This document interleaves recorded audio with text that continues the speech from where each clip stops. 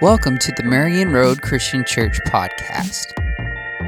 Marion Road exists to glorify God through worship, sharing the good news, making and developing disciples, and serving others. Knowing who you are affects what you do.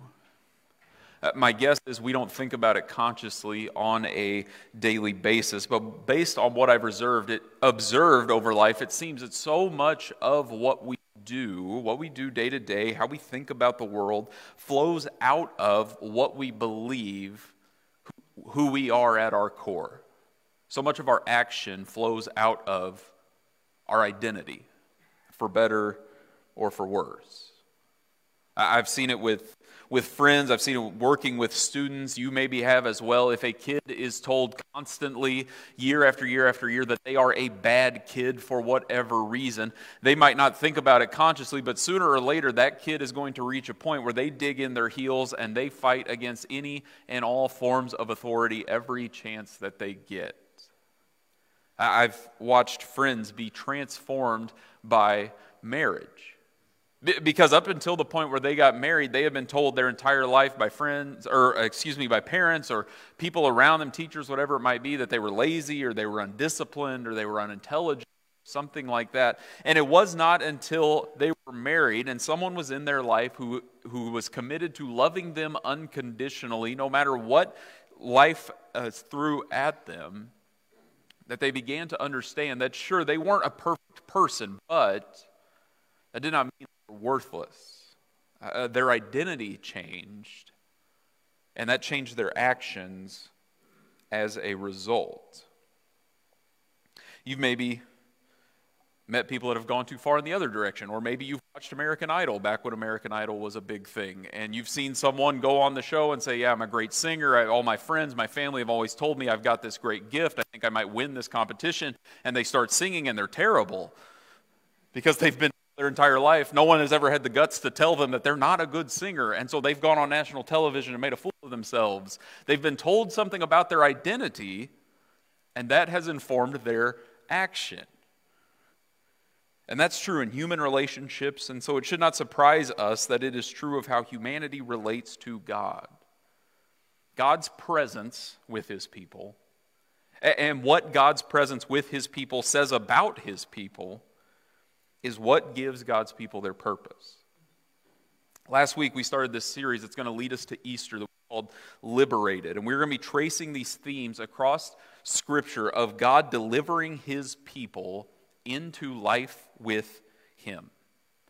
We kicked this series off last week by looking at the story that is foundational for those themes, the story of the Exodus. And so if you were here last week, we flew over the first 15 chapters of the book of Exodus to see how God sets His people free from slavery in Egypt so that they might have life with Him. And we saw that in chapter 15 with God's people worshiping Him, praising Him for all that He had done to deliver them.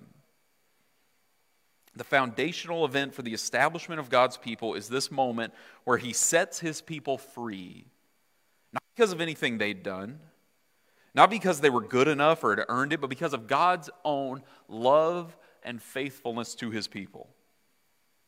God does all this. He gives His people a new identity so that they might know who they are. And when they know who they are, then they can step into life with Him. And the rest of the book of Exodus is fleshing out what this identity means. And at a very basic level, the book of Exodus breaks down into two sections. We looked at the first section last week, chapters 1 to 15, that walk through delivering His people out of slavery in Egypt, and the rest of the book is what we are going to look at today. And if you've read the book of Exodus before, you might be thinking right now, yeah, Monty, the book of Exodus breaks down into two parts. There's the exciting part and the boring part, and we covered the exciting part last week, so buckle up for what today is going to be. I mean, movies have been made about the first section of the book of Exodus. It's this incredible story of God delivering His people, and there are these incredible miracles to show that God is the one true God. Those movies don't spend as much time on the rest of the book of Exodus, it seems. There are a lot of instructions, laws about who God is, how He's to be worshipped, how God's people are to relate to one another. It's not all that, but that's a good portion of it. And yet, even if it's not as exciting, this section is absolutely worth reading because it is here that God tells his people who they are and what they're to do as a result. God gives them their identity, which then leads to action. And that's how God reveals himself to his people, and the same is true today. We will not understand God's purpose for us until we understand God's presence with us. We will not understand God's purpose for us until we understand God's presence with us. Because from God's presence, we get our identity, and that identity leads to our actions, and that action leads to transformation. So to see how that comes from God's presence, I want to look at 4 passages of Scripture this morning, 2 from the book of Exodus and 2 from the New Testament. We're going to look at a few verses at the beginning of this second section of the book of Exodus, in Exodus chapter 19. Then we're going to jump to the very end of the book of Exodus and look at a few verses there. And then we're going to jump over to 2 passages in the New Testament that build off of those 2 passages from the book of Exodus.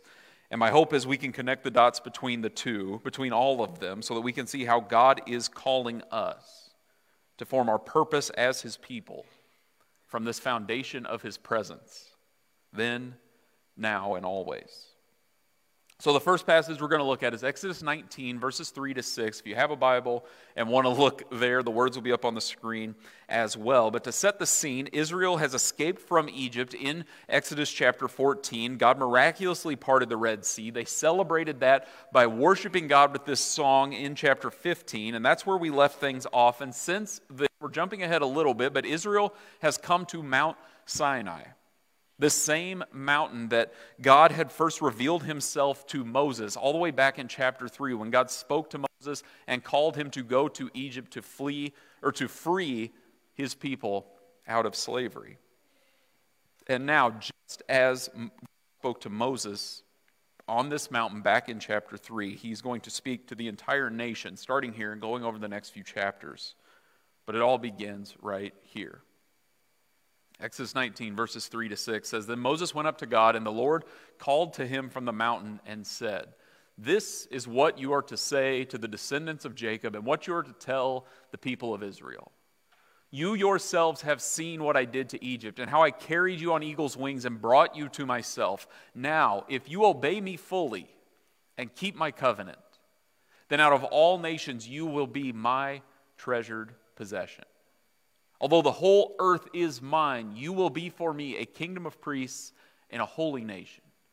These are the words you are to speak to the Israelites. I would hope that this has not been the case for you, but because it has been the case for me at times, I worry that it maybe has been. But there have been times in my life where I have assumed that when you read through the Old Testament, it is just kind of depressing. God's kind of angry all the time, and he just gives his people lots of commands and sacrifices they have to do if they want to stay on his good side. And then you get over to the New Testament, and God kind of lightens up a little bit. He sends Jesus. He discovers grace. He starts to be a little nicer. And aren't you glad we don't live in the Old Testament anymore? And you can maybe reach that conclusion if you don't look at Scripture very closely, if you skim over the Old Testament, only look at a few passages from the New Testament. But when you look closely, especially at a passage like this one, I hope you can see that that is simply not the case.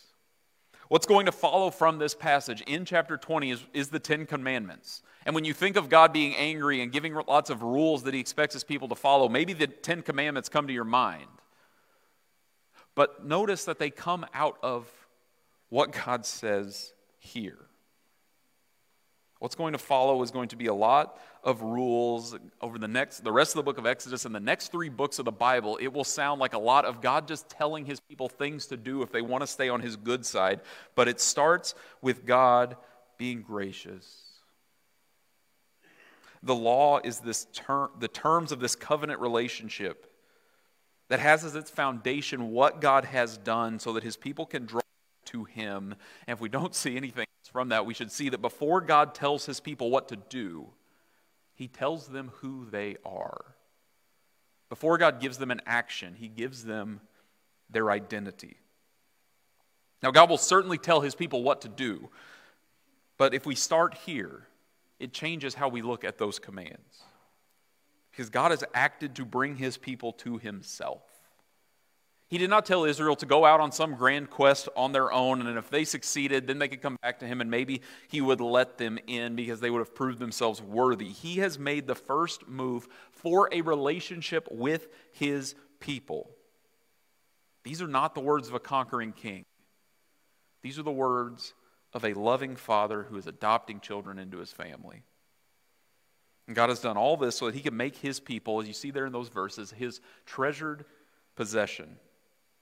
The goal of the Exodus was not that God would perform miracles. The goal was that he would liberate his people that he loves, and by liberating those people, he would establish them as a nation that looks far different from the other nations around them, so that the entire world would know that there is one true God, and that one true God desires his people to live in this way, and as they do that, more and more people will come and participate in this relationship. That is why God has liberated his people. There is treasured possession, the thing he values above all else, so that they might step into this covenant relationship and be all that God desires for them to be. And all of this is because of his love, not because they've proved their worth. One of the shelves in my office, if you were to go in there right now, has a collection of drawings on it that I've accumulated over the last few years from various kids that they have given me. Some of them I think are in this room right now, but I won't call them out. And if we're talking purely in terms of art, like I'm no art critic or art historian, but I'm pretty sure they're not worth a whole lot. They're written on Post-it notes and scraps of paper and things like that. And yet, when you walk into my office, my guess is it would be one of the first things you notice just based on the shelf that they are on. And those aren't there because I think they're really valuable. They are there because of where they came from, because of the story behind them. They're there because they're a treasured possession. God will say in other places, he didn't save Israel because they had done anything to earn it, because they were the cream of the crop. He saved them because he loved them. And that perfect love goes beyond anything we could do, and because of that love, he has acted so that his people can have life with him. And as he extends that love, it brings with it a call into a role to be a kingdom of priests and a holy nation. Every other nation on earth at this time has a class of people that are priests. They're the people who handle the religious business. You go to them, they tell you what sacrifices to offer so that you can keep whatever God it is that they are a priest of on good terms with you. God said people are to be different. They're not to be like the other nations where they have one class of people that handles all the religious affairs and then they have everyone else that just lives a normal life. Everyone, no matter their age, their background, their occupation, their qualifications, they are called to be holy and set apart. They are to be a kingdom of priests that represents who God is to the world around them and draws other people near to God himself.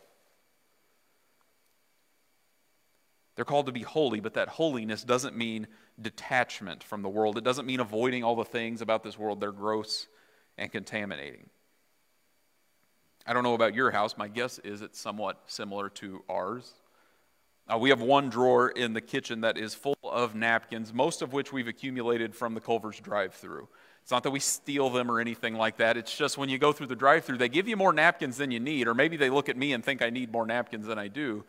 And so you can build up a pretty good collection if you play your cards right, just speaking from experience. And most of the time, most nights, or especially if there are teenagers in our house, no offense, boys, those are the napkins that get used. And they get used, and as soon as they're used, they're thrown in the garbage. But there are other napkins that teenage boys don't know anything about in our house, that are a little different. They're back in the pantry. They're cloth. They come with wooden rings that you have to put them in when you put them on the table, I've been told. And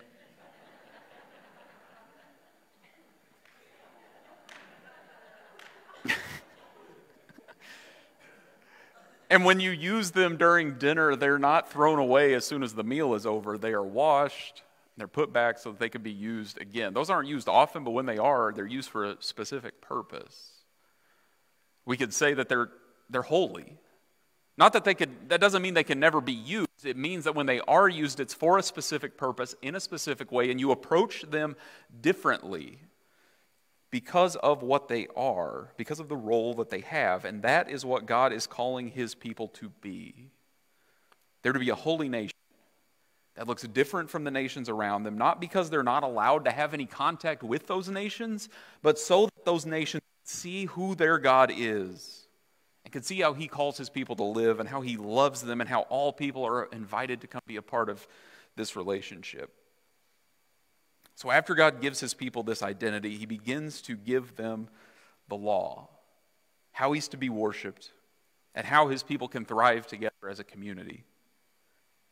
So as a part of all of this, God gives his people instructions for how to build the tabernacle. The tabernacle is this mobile sanctuary that travels with God's people throughout the wilderness, where sacrifices are offered, where God can be worshiped, and where God's presence is meant to dwell. And so in the midst of all of this in the book of Exodus, God tells his people how to build the tabernacle. And as we get to the very end of the book, the last 4 or 5 verses of the book, the tabernacle is completed, and we see the result of that.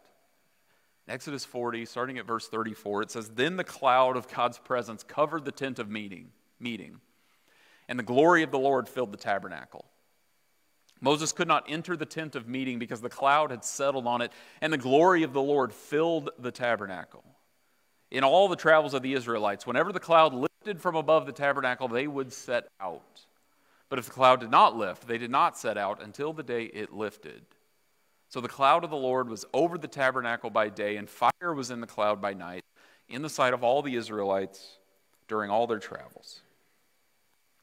The goal of all God's commands is that he would be able to be present in the very midst of his people. Israel will be given all of these very specific instructions on how their camp is to be organized and what the process is of moving and setting up camp and getting around and all of these things. But at the very center of it all, at the very center of that community and that arrangement is the tabernacle, where God's presence dwells and where his people can come to worship him. And what is at the center of a community always tells you something about what is important about that community. It would take about 5 minutes in downtown Rochester to figure out, hey, the Mayo Clinic must be a kind of important part of this community because it's at the center. And something similar is happening here as God puts his presence in the very middle of this camp. There's a theological statement being made about how God tells his people how to arrange this camp. He says no matter who you are, where you go, no matter what part of the wilderness you are going to be in, when an average Israelite walks out of their tent in the morning, they can look to the same location every time and know there in the middle of the camp is the tabernacle, and in the tabernacle is God's presence because God is with us and he is for us and he loves us and he's called us to be his people and a holy nation and a kingdom of priests to reflect his glory to the world. This identity leads to action, and the identity of God's people comes from God's presence. God invites his people into this relationship. He calls them his own. He gives them this purpose because of who he's called them to be. And then he comes to dwell in the midst of his people, to guide them in their travels, to confirm that he is with them and he is for them. Nothing like this has been seen since the Garden of Eden. When sin entered the world in Genesis 3, Adam and Eve could no longer remain in the presence of a holy and perfect God and live. And so they are cast out from God's presence. And there has been separation between God and his people ever since. And yet now, God has started to come near. God has started to make it possible so that he could draw close. God has done what was necessary so that he could call his people his own. So that they could be transformed by his presence, and they could bring transformation to the world around them as a result. And yet there's still a divide. God is still in the midst of his people, and that is an incredible thing, but it is still inside the tabernacle. And inside the tabernacle there are separations. There's an outer layer around the tabernacle. Inside that you get the holy place. Inside the holy place, which is only priests can go inside of, you get the most holy place, the Holy of Holies. And God's presence is in there, in the middle of the camp, and that's an amazing, incredible thing, but only the high priest can actually go into the Holy of Holies, and only the high priest can go in there on one day a year after they've done all the right sacrifices. So God's in the midst of his people because he's calling them to life with him, but he's still separated. And if we want the rest of the story, we have to keep reading into the New Testament. I want to look at just one verse out of the Gospel of John, and this is in a passage that we'll come back to later in this series, so I don't want to say too much, but John opens his gospel with this rich prologue about who Jesus is, what Jesus came to do, and he keeps referring to Jesus as the Word throughout this passage, and he reaches one of his highest points in this prologue in verse 14, where he says that the Word became flesh and made his dwelling among us. We have seen his glory, the glory of the one and only Son, who came from the Father full of grace and truth. At the end of the book of Exodus, God's presence had come near, but John wants us to see that in Jesus, God has come more near than he ever has before. It's a little awkward when we translate it into English because we don't have a good word for it, but when John says that the Word became flesh and made his dwelling among us, he's using language from the tabernacle. He's literally saying that the Word became flesh and tabernacled among us. And the Message translation gets at the point pretty well by saying the Word became flesh and blood and moved into the neighborhood. At the Exodus, God came near to his people by taking up residence in a tent in the middle of the camp, and that was amazing. But in Jesus, God has come near by becoming a person. The presence of God in the tabernacle was incredible, but now God is not just in the midst of the camp, he's in the neighborhood. The presence of God has come near in a way that is far greater. God is no longer separated off from everyone else. God is living in the midst of his people, not behind curtains, but as a human being, so that as John says in the second half of this verse, we could see the glory of God fully and definitively in the Son. Jesus is the final word on who God is. He has come so that we might know God. We can get an idea of what God is like sort of by looking at creation. We can get an idea of who God is by reading his law that he gives his people, and that is all helpful and good. But if we want to know for certain who God is, we look to Jesus.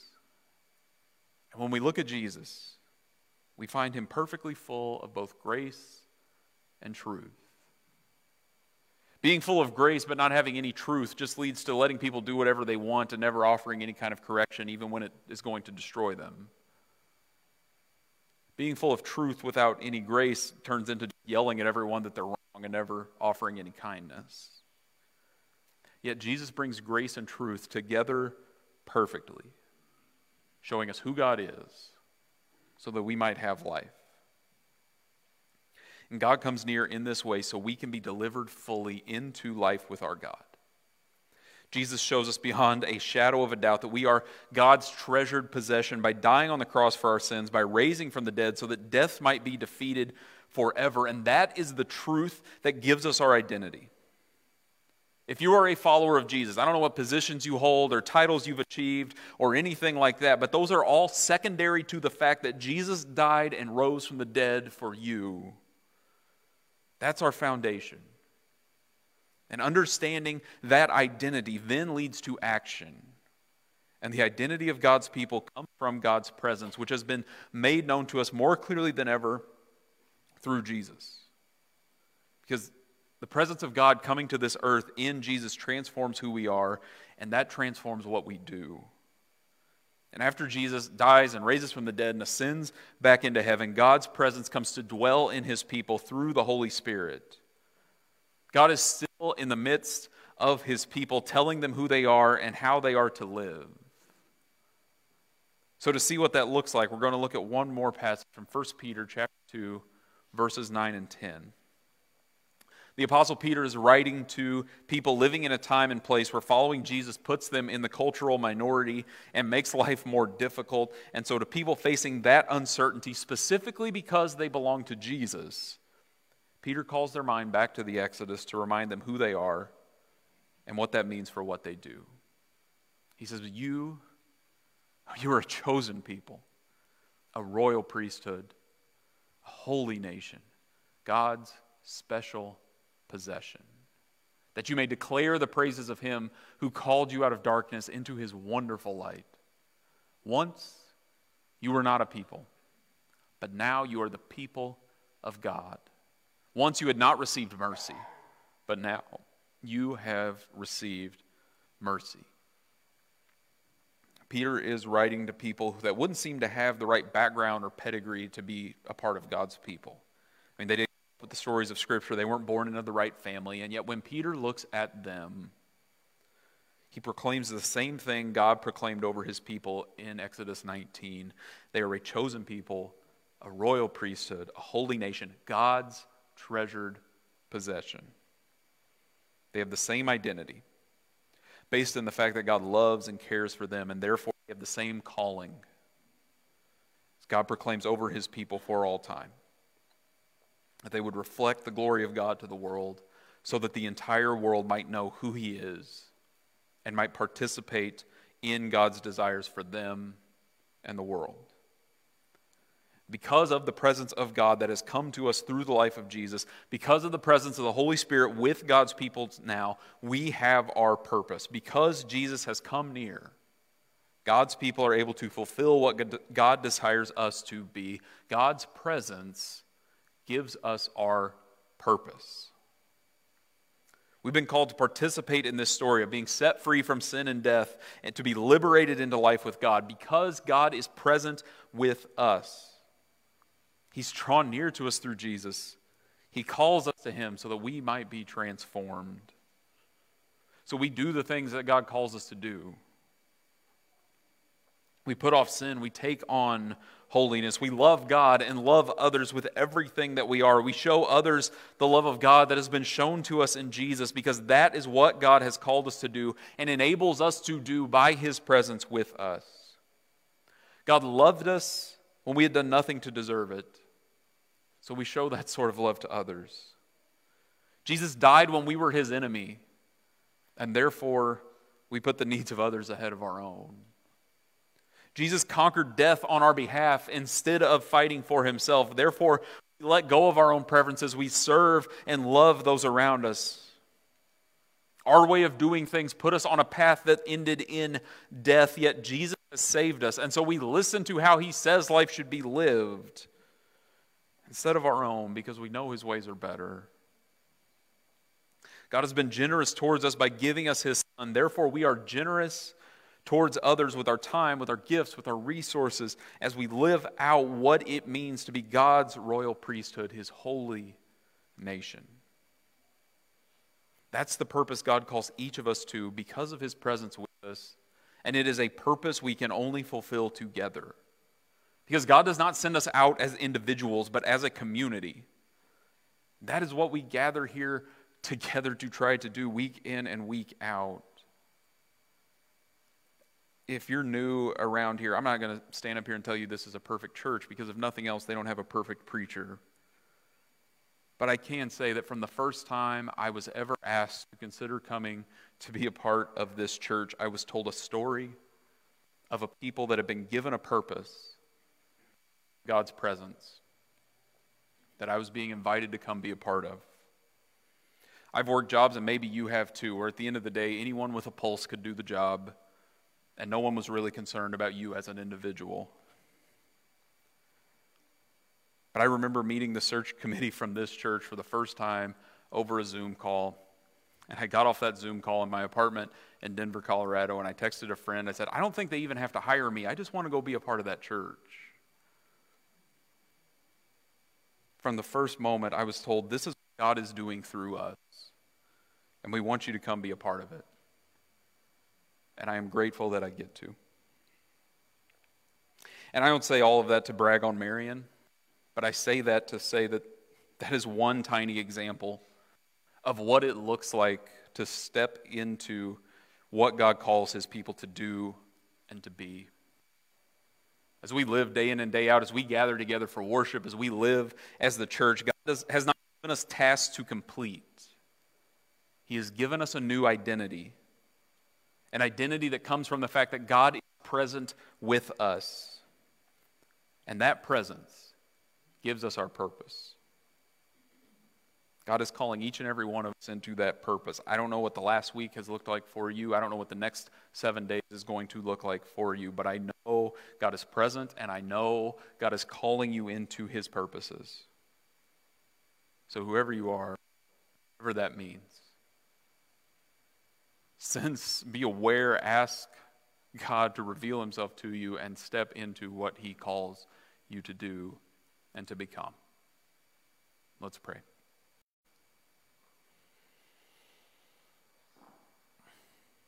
God, we thank you that you are near, that you've not left us to figure things out on our own, to make it up as best we can, but you have given us your presence. You sent your Holy Spirit to be in and among your people so that we might step into the purposes that you have for us. God, I thank you for this church family that, as imperfect as we are, does the best that we can to try to do that together. So give us wisdom as individuals and as a community of what it means to step into life with you, to step into the purposes you have for us. Father, for those of us that have decisions to make, sin to let go of, new things to take on, God, give us the wisdom, the clarity of what you're doing and how you're calling us to be transformed.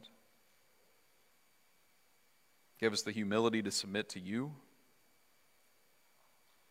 Give us the wisdom to lean on those around us so that we might have life with you and life together. We ask all this in your Son's name. Amen. We hope that you were encouraged and challenged by this message given by our own senior pastor, Monty French.